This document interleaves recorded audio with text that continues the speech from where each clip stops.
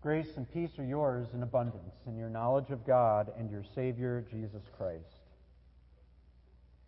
God's word for our consideration today comes from the Gospel of John, returning to verse 12 of the 13th chapter. When Jesus had washed their feet and put on his outer garments and resumed his place, he said to them, "Do you understand what I have done to you? You call me teacher and Lord, and you are right, for so I am. If I then, your Lord and teacher, have washed your feet, you also ought to wash one another's feet. For I have given you an example that you should also do just as I have done to you." This is the word of the Lord.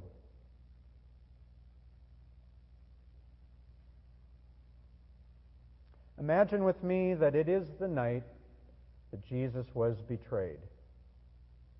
He and his disciples are in the upper room where the Passover is to be celebrated, and somebody had to take on the servant's role because their feet had to be washed before eating. Nobody moved. The one who moved would be the doormat, the fool, the loser. The one who moved would be the servant and would give up his claim to rule over the others. Finally, someone did move. Jesus took the towel and the bowl and began washing their feet one by one. He did the job of a slave. And so there could be no doubt about why he was doing this. He told them, "I have set you an example that you should do as I have done for you."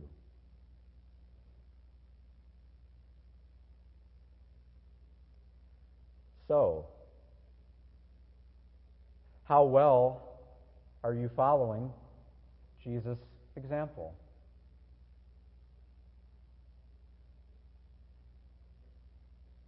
A couple sits in a counselor's office, arms folded, looking away from each other, saying nothing because they know somebody has to speak. Somebody has to give in. But giving in means failure, admission of guilt, humiliation, and losing.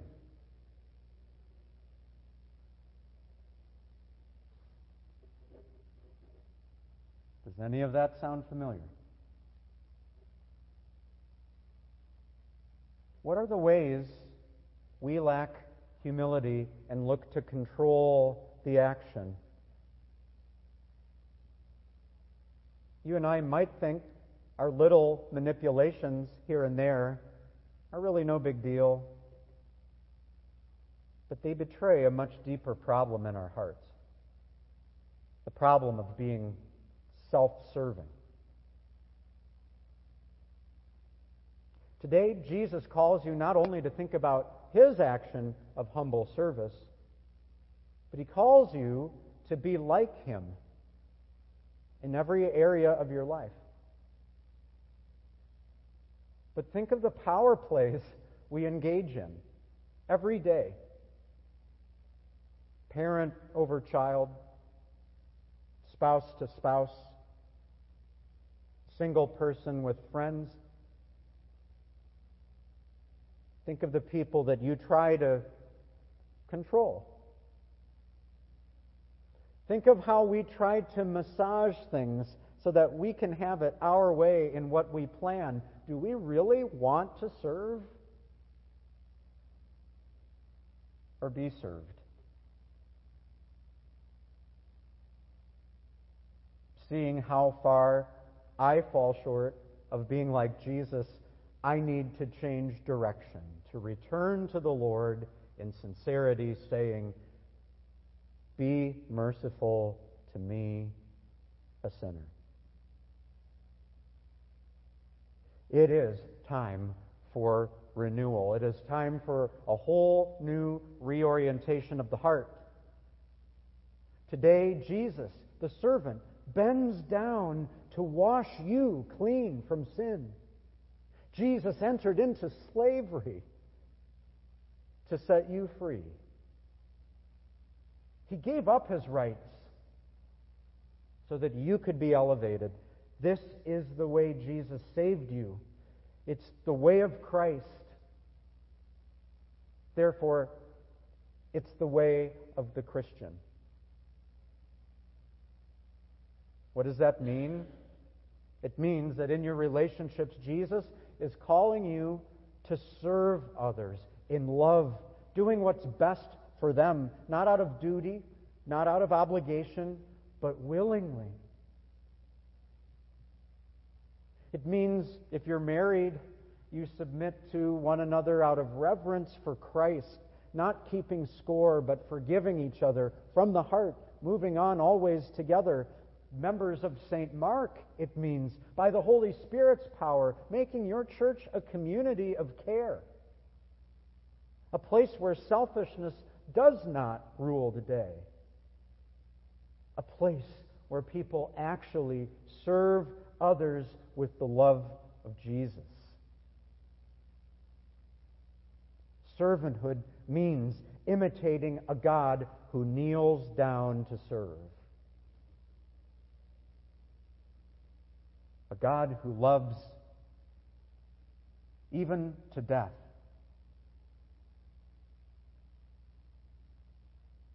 The power for this renewal, the ability to do this at all, will come to you again and again through Jesus as you search His Word in daily devotions, as you reflect on what His baptism has brought to you, and as He gives Himself to you at His table.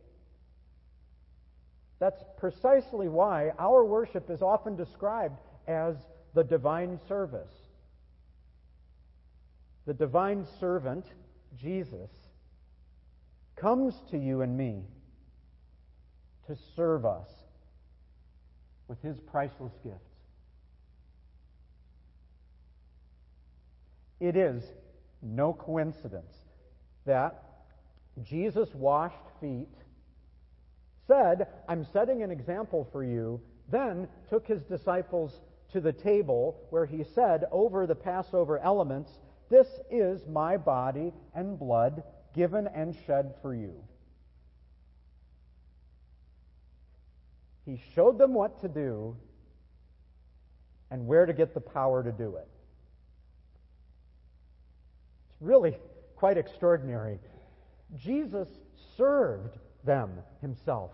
He acted as the household slave, doing the most menial task, and Jesus served them Himself. At the festival table, He gave them what He said was His own body and blood for the forgiveness of their sins. And what we call a Christian life is a matter of how you respond to being served by God. It really is true. When you approach the altar for the Lord's Supper, it is Jesus who bends down to serve you, to touch and forgive and strengthen and encourage you. Presidents don't do this. CEOs, billionaire executives, they don't do this. Only King Jesus comes with bowl and towel and bread and wine, and we must let Him. Remember Peter in today's reading? "You're not going to wash my feet, Jesus. No way." Jesus says, "You have to let me, or you have no part with me." So Peter then says, "Well, then wash everything, Jesus." Well, that's what happens. the one who deserves all the glory, the one who deserves all the honor, all the acclaim, comes to serve us. And when he does, we can never be the same.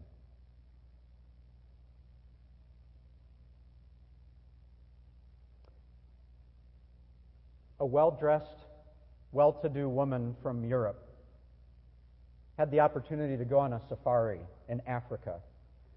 And one day the touring group visited a leper colony. There she saw a nurse bending in the dust, tending to a person covered with sores. The heat was intense. The flies were buzzing as the nurse filled that person's infected wounds. And that well-to-do woman was so repulsed by this scene of suffering that the words slipped out, "Why, I wouldn't do that for all the money in the world."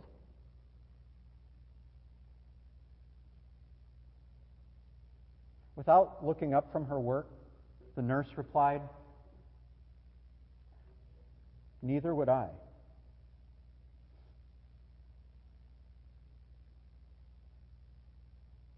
Here at Jesus' table, receive the life-changing love of the King who serves. He still serves us himself. And because he does, you and I can know the joy of a self-giving life.